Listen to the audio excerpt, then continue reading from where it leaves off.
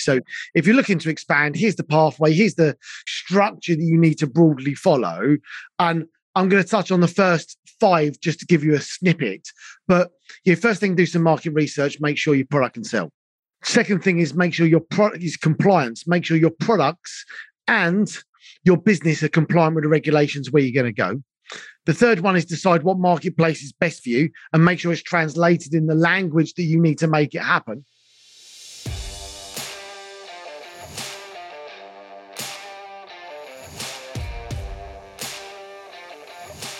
Hello and welcome to the eCommerce podcast. We believe that there is more than enough content focused on e-commerce marketing and not enough content celebrating the real heroes of e-commerce, those running the operation. Each week, we find and interview an e-commerce operations expert to share the secrets behind how some of this industry's most exciting businesses are run.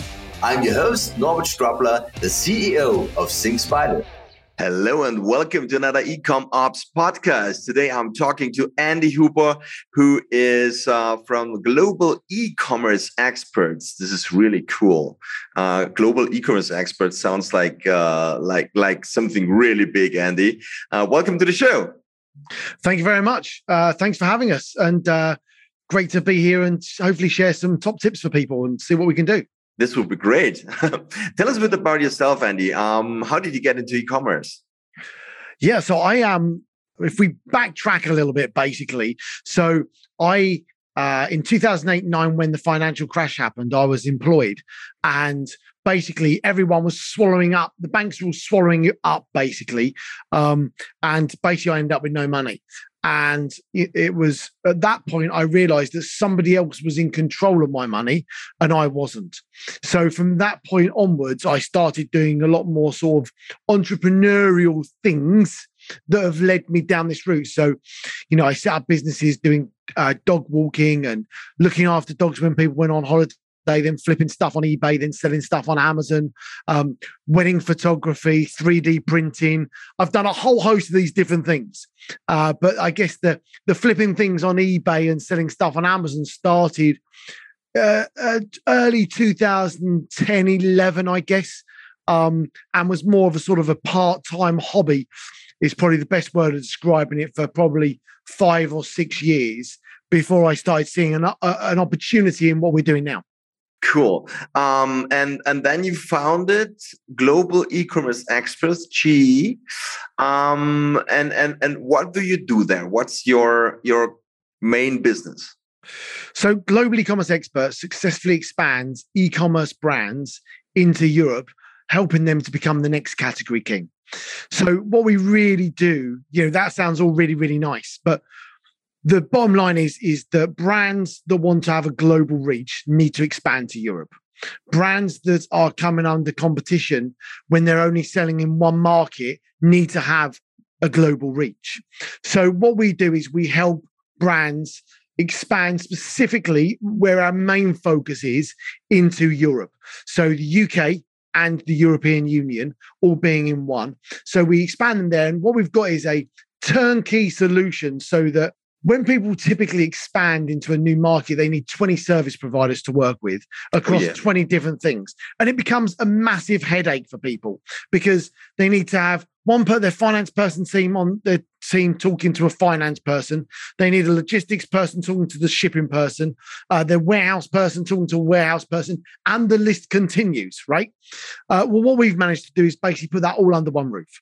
So when you expand, you basically have everything under one roof. You only need one service provider expanding to Europe to make that life easy. So if you're a brand looking to expand into Europe, you only need one service provider and give you all the answers and all the information and make it happen. So we're a service provider, not a consultancy.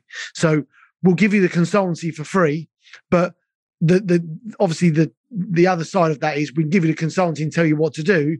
But the upside to that is we've worked with 2,000 sellers. We know what we're doing, and here's the services to make it happen. And do you also have the goods in your warehouse? And do you physically ship them for your customers? Yeah, exactly that. So we do a couple of different things. So we'll pick up their products from wherever they've been made in the world, and we'll then be able to ship them directly into our warehouses, both in the UK or Europe. Depends on where they're going or where they're going to, depends on what they're looking for, and depends on what marketplaces they're selling on.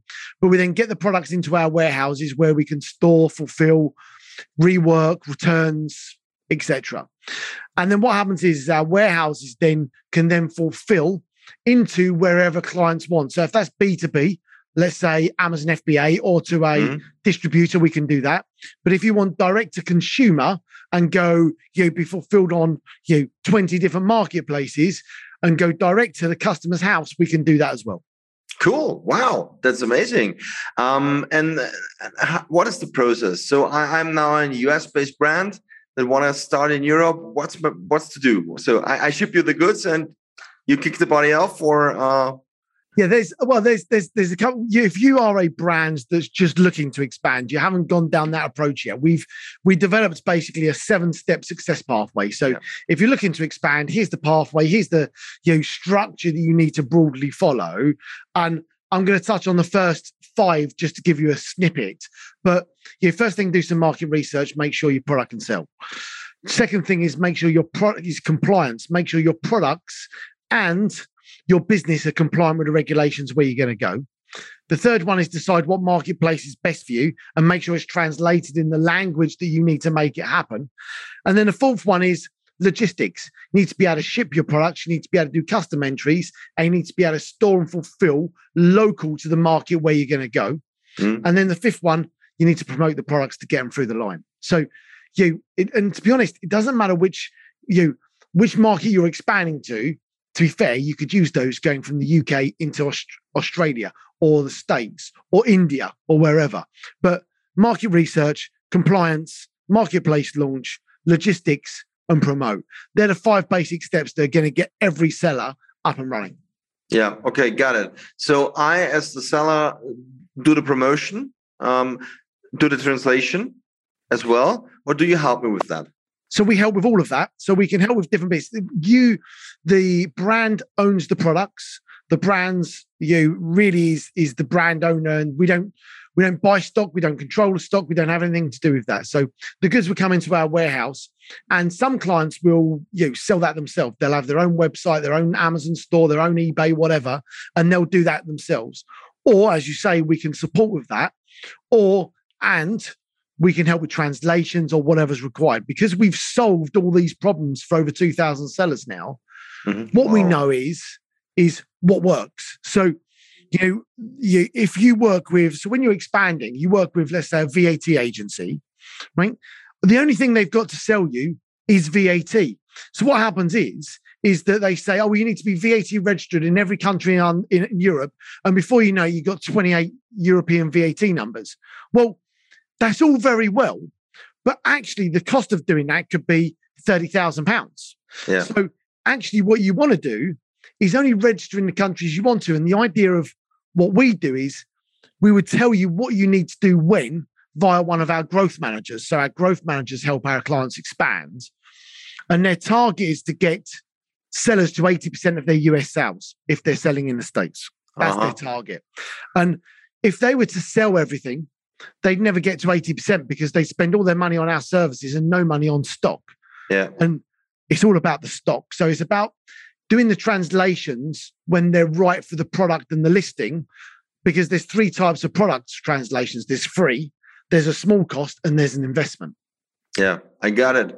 What do you think regarding translations? I mean, there are a lot of things to consider, especially also the entire ads that you need to write for Google Ads.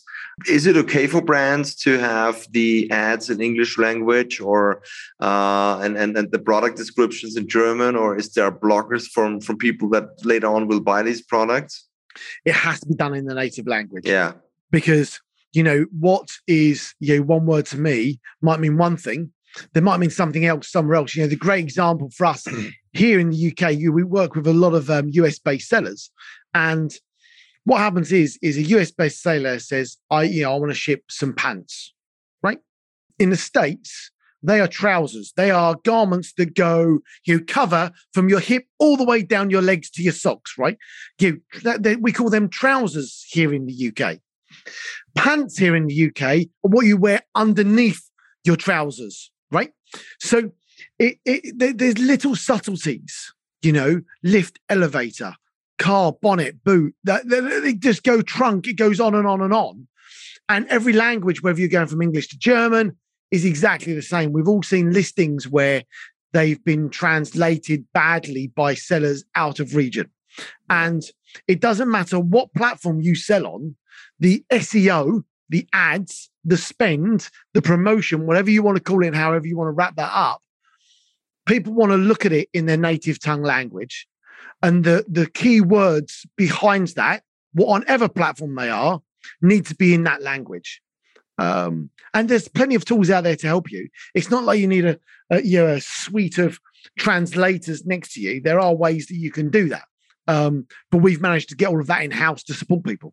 Yeah. And I think a manual translation by real people is always the best, because they really can figure out what you're talking about and make some small changes. I mean, the worst thing I read is a one-by-one translation where they really just go and translate the words and the context is lost. And that doesn't make sense in sales at all. Interestingly, that is what we see quite a lot of here, and you'll see that in Austria and so on. Yeah. And then, but when you are first expanding, to be quite honest, Google Translate will do an okay job, and there are other tools available, right? When you've not sold a single thing in that region, actually, it's the pictures that do the majority of the talking. So if the pictures are on trend, on target, you've got some really nice pictures in there. You've got your product photo, you've got hero, you've got, it being used in situ and all the rest of it. You've got all these different your graphics on there. It's the pictures that sell. But actually, people then do want to read the words. So what you then have to do is you do the free translation, because it gets you going.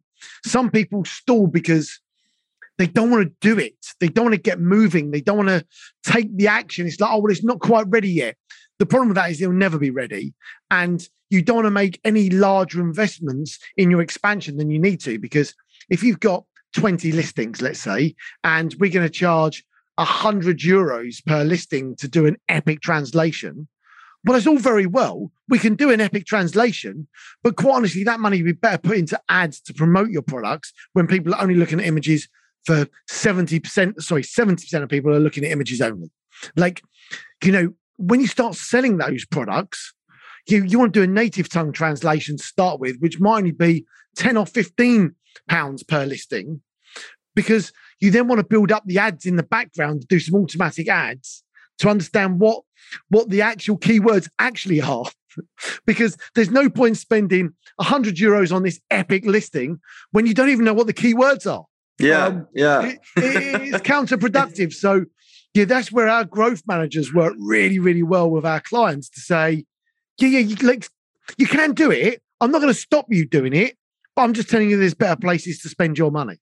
Yeah. I think that's important. And I think this is essential also to really understand that if you want to do expansion, do it the right way. Yes. Don't just go there and ship, because you cannot compare if you have a bad listing and you make bad sales. Of course, you cannot say the market is not good enough for that. If the listing is bad, because if the listing would be good, the market maybe could react in a completely different way. And this is what I'm seeing, especially at this time on Amazon. You see so many foreign brands and products, especially from Asia, where they have really bad listings, but a very low price. And the problem is that people are buying these products, they get some trash, and they say, okay, bad listing means it's always a bad provider, which is not the truth. Yeah. It can be a good provider, it can be a good product, but the listing has been done bad. And so they associate the bad listing with the bad product. And maybe there is an action point to take where a good provider with a qualified listing, good texts, good images, will have very good results if the listing would be good. I totally agree with that.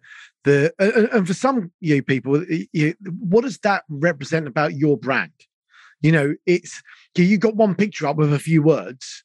It's all very well, but quite honestly, one, it won't pick up on the ranking particularly well anyway now. Yeah. But on the other side, when you're looking through that, people can see there's no effort been put into this.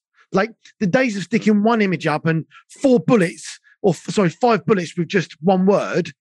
I mean, it's just long gone. And I think it's just because the audience is a lot more educated that what they're looking for.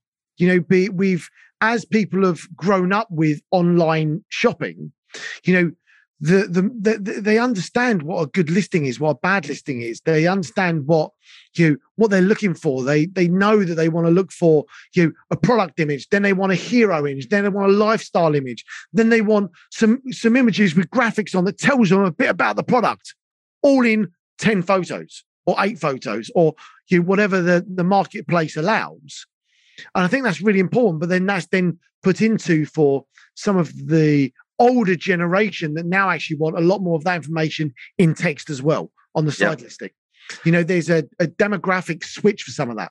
And we still did not talk about videos. So this is the next step. Is that when you go on a listing on a marketplace, you often have the videos now where you have a 3D shot and maybe someone and a lifestyle using the product, and that's all important. And it will drive sales crazy if all that is good.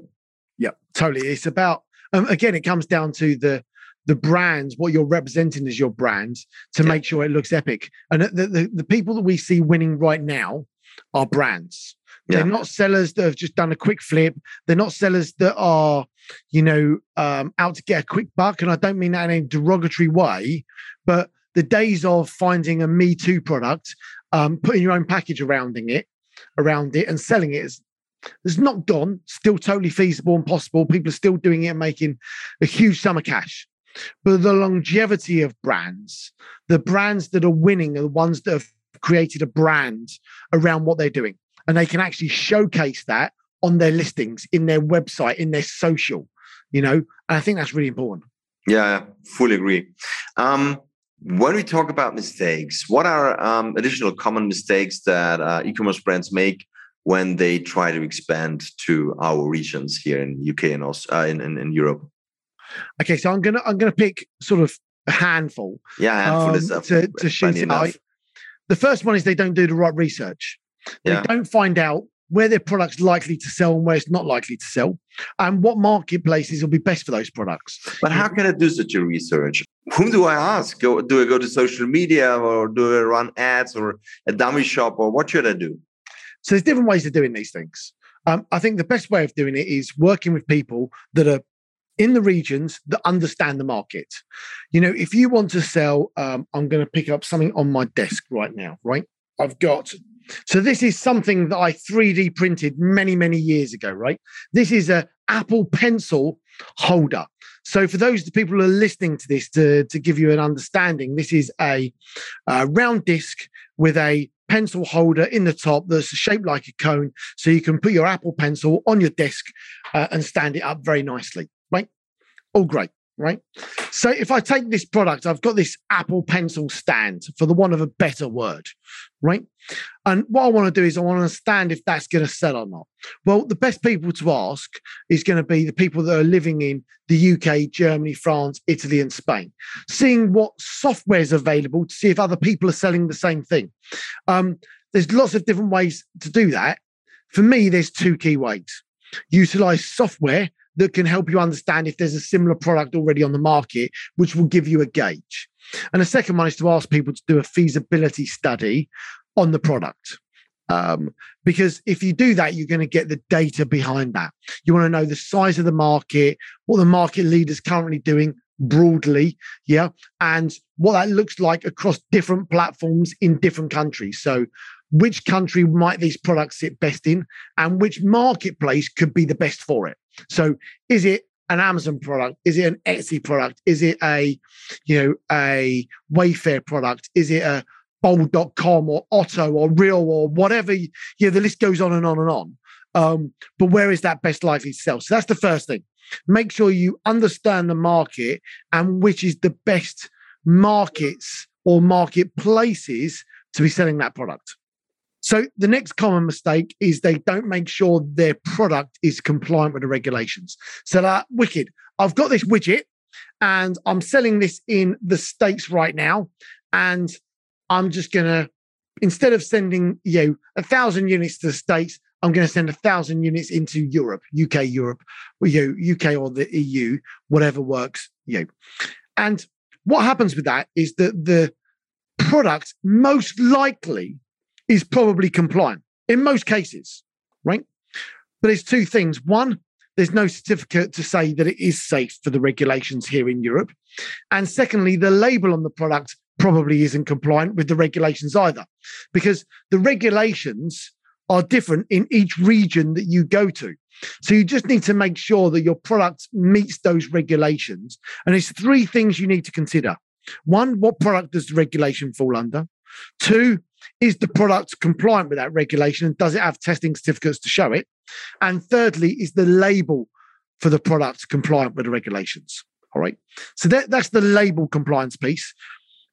Third thing is making sure the business is compliant with the regulations. So is the business compliant to basically make sure that it's giving some form of tax to the government where it's selling products?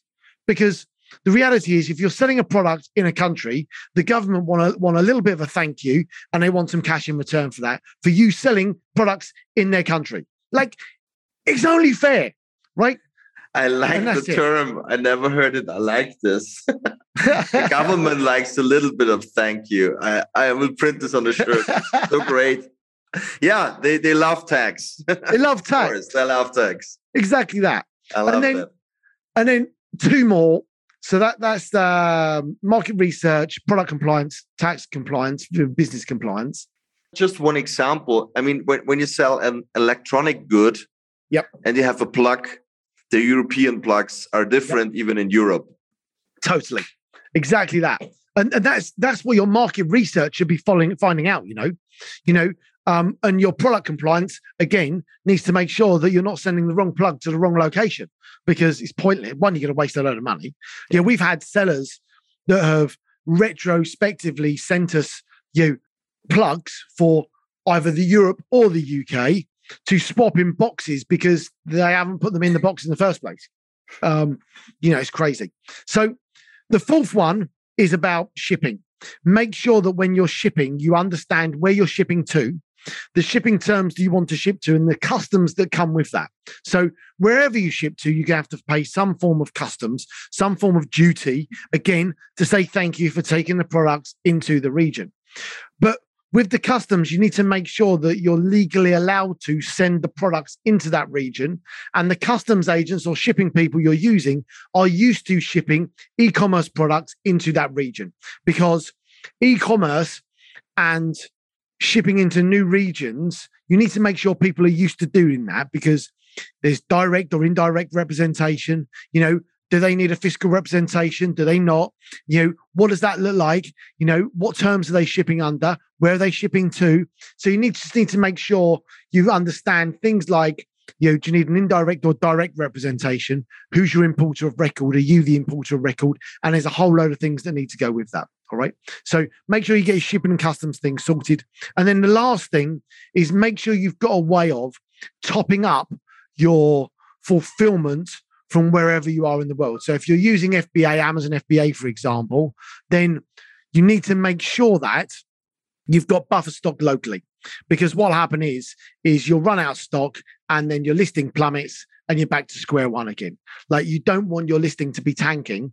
It's a little bit different if you're selling on your own website, because you don't need to worry as much about it other than from a turnover point of view and generating income. But if you run out of stock, it's not going to tank your listing, because you know what's got it there and you know the ads and the secret sauce to make that work. That's not as much of a problem. But when you rely on marketplaces and you go out of stock, that's a problem. And all the problems we're seeing at the moment with logistics getting stock out of China, you need to make sure that you're planning well in advance and you've got that structure, because if your containers get held up because you just can't get stock out of China, which is a reality right now, a real problem. Real problem. And especially if you oversell on marketplaces, especially on Amazon, you will have a review problem, a really bad review problem. Yep. And that's, they're my probably 5 mistakes to avoid or things to do first. Do the research, make sure your products are compliant, make sure your business is compliant, get your customs sorted out and your shipping sorted out. And lastly, make sure you've got some form of ability to top up from wherever you are in the world. Yeah, especially when there's a buzz on your product, and you need to deliver. That's very important. Yeah. Andy, tell me a bit more about how did the Brexit affect your expansion process? So we were really fortunate because, well, hold on, let me rephrase that. So Brexit happened. Yeah. We weren't fortunate about Brexit. However, shit happens, you know. I have you control the controllables, right? Yeah. There are some things I can control and there are some things I can't control. And what governments and people of said countries decide is completely out of my control. So Brexit happened. We were very fortunate in as far as 95% of our clients were based outside of the EU at the time.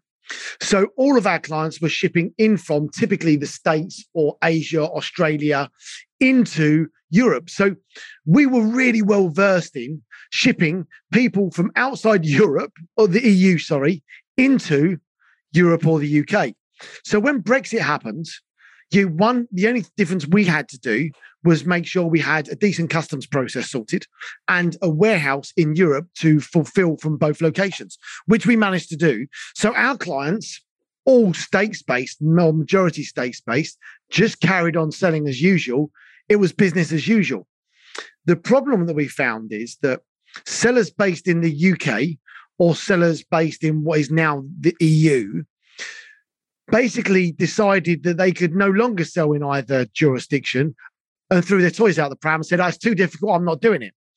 And of course, what we've done is that over the last 18 months is spent time educating people that actually it's really straightforward. We were doing this beforehand.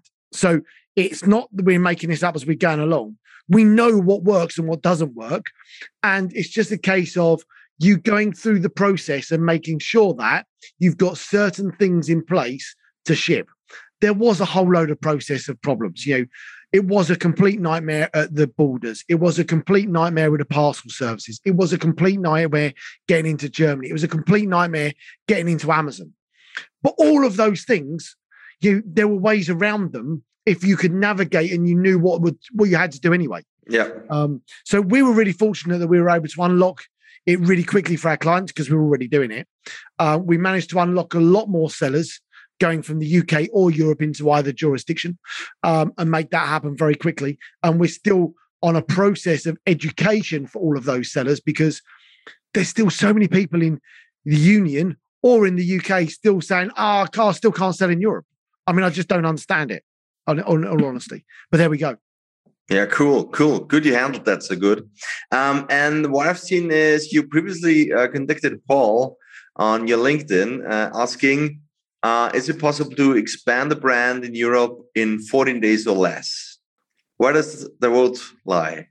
Yeah, so we have a process to basically expand a brand in 14 days. Yeah. And the reason for that is that what happens is someone says, I want to expand. And I'm like, well, great, let's do it. I'm a fan of just taking action and making shit happen. And the reason for that is that, if you don't take that action, what happens is you start stalling, you lose momentum, and it never happens. And the faster you get to the market, the more success you have. Our data shows the sellers or brands that go full in and make it happen quickly are the ones that succeed, without any shadow of a doubt. So we looked at a way of basically making that happen in 14 days. So someone contacted us today and said, right, I want to start selling in Europe, and I'm taking Europe as a whole with the UK and the Union all in one. We can make that happen in 14 days. Now, there are a few caveats to that in that depends on what marketplace you want to sell on, or depend on how quickly we can do that. If you have your own website, I can do it in less than that, without any shadow of a doubt. I can make it happen quicker. If you want to be on Amazon, Amazon will make you wait until you get your VAT number before you can start selling, quite rightly so, in many ways. So Amazon might take a little bit longer because to actually get the VAT number, because we use two tricks up our sleeves, because most people can't get a VAT number quick enough, which is the problem. And we use two things. We use temporary EORI numbers, which means you can ship products straight away. And we use limited fiscal representation to ship products into other locations where you can't have a temporary EORI number, which means I can get stock into Europe legally today, and you could ship tomorrow, like no problems. Cool. So it's all absolutely feasible. And it's really for those that really want to take massive action and really want to make it happen, because coming to the end of Q1, lots of people have over-ordered. So people were trying to basically, or they were taking stuff out and redistributing the stock into other locations. That's not going to work if you've got to order 5,000 units from China, because you ain't going to get stock in 14 days. Like, it's impossible. Unless it's already made and you airship it. Mm-hmm. But it's costly. It's possible. But it's very interesting that this is doable, or at least a part of it is doable really within less than 14 days to get the things roll out and product selling. If the operations are in place, that's fine. Let's talk a bit about operations and automation. How important is this to have a good automation for the product management, product shipping in the back end? So I think you get different levels of sellers and brands. And I think that for me, the people that we see winning are the ones that are making their lives as simple as possible. And the way you make your life as simple as possible is using automations and software to make that happen. Because as soon as you start requiring people, what happens is for those people that run a business, know that people are the blockers to activity happening. Because it's not that you're employing someone to solve a problem, but the reality is that when you put someone in the way of something, they need to make something happen, and that takes time. As well as when you've got an automation, that happens without someone being involved, and it just naturally happens. So, for me, anything that people can use to utilize streamlining processes, making processes simpler, using automations is the way to go. Definitely, without any shadow of a doubt. The automation thing, I think, is really key. If this happens, this happens, this happens, and depends on the CRM software you use, the logistics software, the whatever else you've got, rebranding, repricing, like there's 1,000,001 pieces of software out there. That's the reality. But it's about finding the right software that's right for you and your business that makes the automation simpler and easier. And there is people like your good self that have made a great job of solving some of these problems. So automation, also a key to success if you do it the right way. Now, the last question for the day, Andy, who has taught you the most about e-commerce in your career? Wow. Who's taught me the most? I don't think there's anyone. I'm going to put two people, and this is probably, I don't know if this is a bit cheesy or not, but one is our clients. I heard that. I heard that in the past as well. That's true. Are constantly educating us. When you work with 2,000 different sellers, what happens is over time, I'm always a big fan of education. So, I've, always educate myself, whether that be a YouTube video or a course. And depending on what stage of my career I've been in or my business journey, has depended on whether I've had the time, then therefore the opportunity to look at YouTube videos, or the cash, which has not given me the time and to take a course. So there's two different ways. But day to day, our clients educate us on a day-to-day basis about, when you've got a community of 2,000 sellers that are out there doing it all the time, what's happening is you're getting that feedback all the time. We hear from our sellers before we hear from Amazon changing this, or we hear from the government changing this or that. Now, obviously, we're relatively proactive with a lot of that because we've got people looking for these problems all the time. But the community educate you, right? That's it. So that's one. And then secondly, the team here. The team here are all educating each other all the time. And we have regular Friday morning trainings where there's also an opportunity for, quick fire. What have we learned today that we didn't, or this week that we didn't know? Fire, fire, fire, fire, fire. And then, of course, you're just learning via that every time as well. And when you're trying to solve, which what we do, a problem for clients, which is how to expand easily, right? The key thing there is we need to make sure that we're at the forefront of everything that's happening. Are we always? No, probably not at every single step. But have we got our finger on the pulse? Pretty much. And I think it's important that you're taking the opportunity to have the inbound to you all the time in different ways. So it's not really one person, because there's so many different educators out there. Some talk a load of old nonsense, and some actually know what they're talking about. And typically the ones that are doing it for free know what they're talking about, and the ones that are being paid don't. In my experience, I can't say that's completely true. There is something on it. Do you know, it's strange. But anyway, so hopefully that partially answers that question. It answers the question. Very good. Very good. Thank you very much, Andy. It was really a pleasure talking to you. And yeah, as you said, if you try to expand, do it the right way. Take care that your listing is good enough, your translations are good enough, that you have done the analysis of the market to see if your product is a good fit there. If you have everything that you need for it, is everything legal and fine? Yeah. Do you have the taxes in place? Do you have the right plugs, or whatever you need, the right labels in the specific region? And go to a professional provider, of course. And GE seems to be a very good place to go to kick off the European expansion. Thank you very much, Andy. Thank you. Cheers. Cheers. And that's it for this episode of the eComOps podcast. If you enjoyed listening and would like us to find and interview more e-commerce operations experts, please search for eComOps podcast in your favorite podcast listening app, and then subscribe, rate, and review. Until next time.